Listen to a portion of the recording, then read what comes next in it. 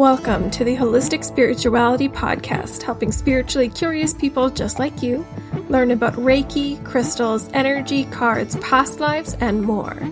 I'm your co-host, Avery Thatcher, and me and my good friend Kathy Zimmerman are here to demystify the mystical so you can get reliable, practical information that you can trust.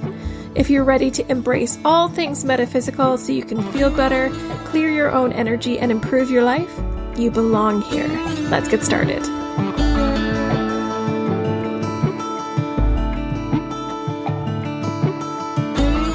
We're going to be talking about working with color. Color is just a wonderful phenomena which is constantly surrounding us and affecting us in all sorts of ways.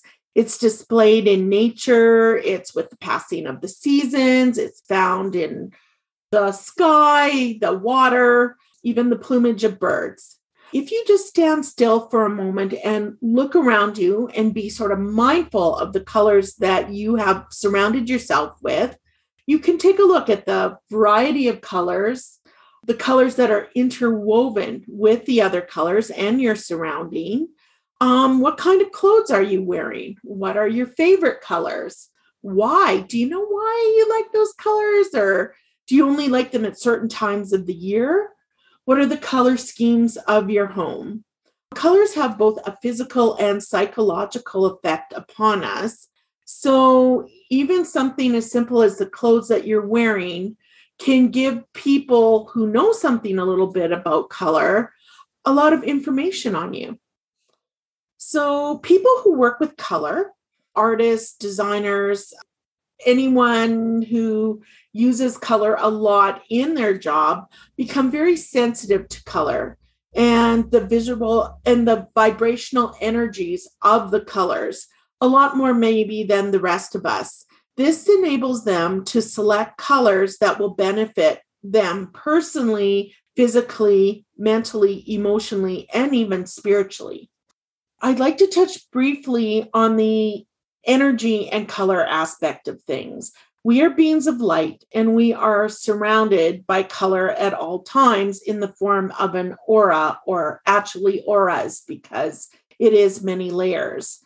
The color or lack of color in our aura reflects our health. It also reflects our moods. It reflects maybe our past or our past lives if there's been damage to it.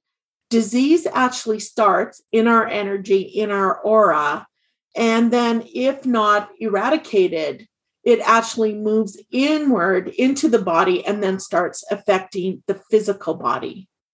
So color, again, is an indication in the colors of your aura if there's damage there.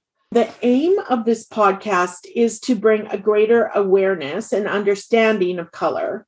It's just a brief overview, but if you are interested in this and would like to know more, please, I'm happy and open to have questions brought about the things that I talk about.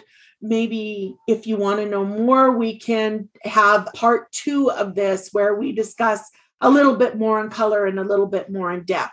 But for now, we'll just sort of do a quick little overview of color and what we can do with it. So we're going to go through the colors one at a time. Red is, of course, the warmest of the colors, and it's the hottest. It has the longest wavelength, and it is the color that demands your attention. It is bold. It is provocative. It creates excitement. It's a lot of times seen as a masculine color, which is interesting. It is equated with the heart, the flesh, and emotions. Emotions can be attributed things like courage or, a red rage or lust. It is also connected to life, as it is obviously the color of blood. It is associated with sexuality and with the arousal of sexual energy. It can be taken too far. You can get negative aspects of these things, of rage, of lust, all of these. Red is a color that you want to keep in check a little bit. Physically, red increases the heart rate. It increases the release of adrenaline. into the bloodstream, and it generates a sense of warmth. Little keynote that if it's a really cold day, wearing a red hat and mittens might be a really good idea. Even if it's super cold out, your hands and head might stay warm. When it's mixed with white, it has pink, which is really interesting because it almost switches to its opposite.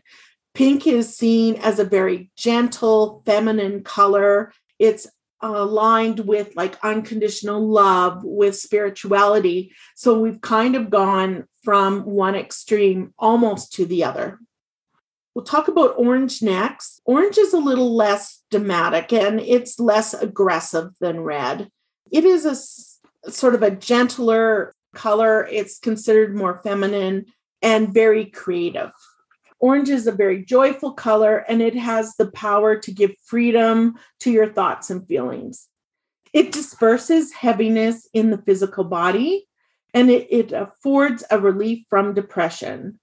When it is darkened with a brown, it becomes more linked to the earth and more of a comfort and a security kind of color. We'll talk about yellow next. Yellow has the highest reflective property of all the colors. It represents enlightenment. It is just a very happy, radiating warmth kind of inspirational color. It is associated with intellect and with mental inspiration. It is basically beneficial to all areas of our life, but especially to studies. Green is a color of duality. It is composed of yellow and blue, which are sort of on opposite ends of the spectrum, and they have to balance each other out, which is a good way to remember green because it is a color of balance.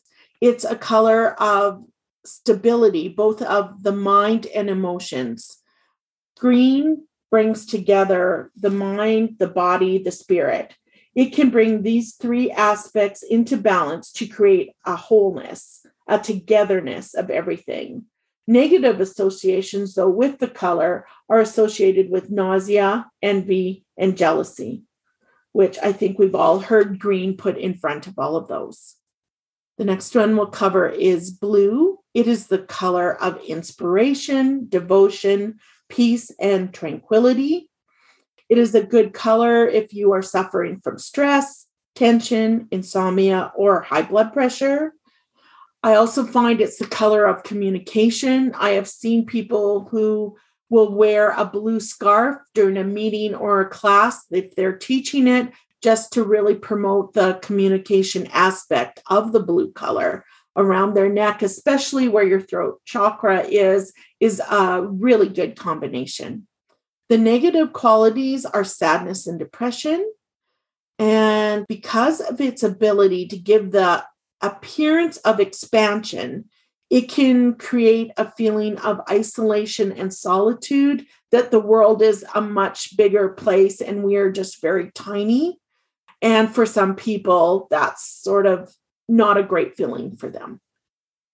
Next is violet. It has the shortest wavelength and contains the highest energy. It radiates self-respect, dignity, and a depth of feeling. It is linked to spirituality, mysticism, and insight.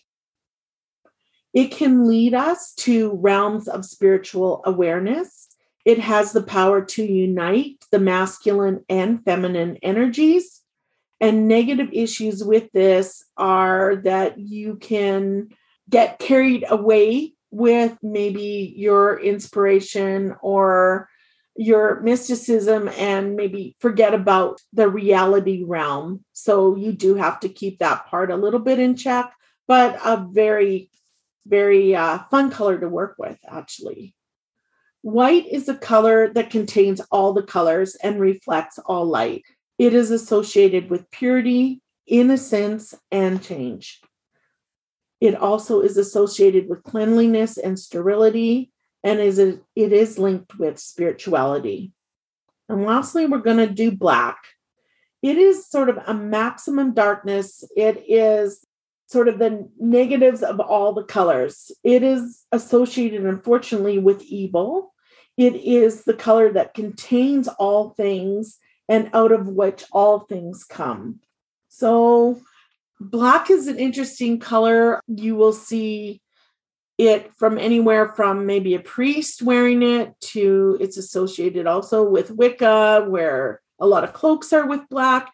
And I think it's just the aspect that it absorbs a lot of the energies. So it lets you be able to feel the energies beyond your clothing that you might need to reach out to. So then, now that you have all this info, what are you going to do with it? Color can be used for healing, for relaxation, for stress reduction, for spiritual growth and awareness, and to enhance the path, any path that you are following. In whatever way and for whatever purpose we use it, the experience it creates must give it a chance. You must practice it. You must set aside some time every day to give the mindfulness of color and to focus on the color that you are wanting to bring into your life and to actually what attributes you want it to instill into your life and incorporate within you. So the ways that we can use color and bring it into our lives are things like color breathing, visualization, meditation, colored clothing, the foods that you eat, color through nature, and color through art. I have just touched here on many, many different aspects of light and color and giving you a few ideas about how to use them. There's lots more to this. There's a whole history of color. There's lots of different aspects and visualizations and meditations that are associated with this. If you're interested and would like to know more, please let me know.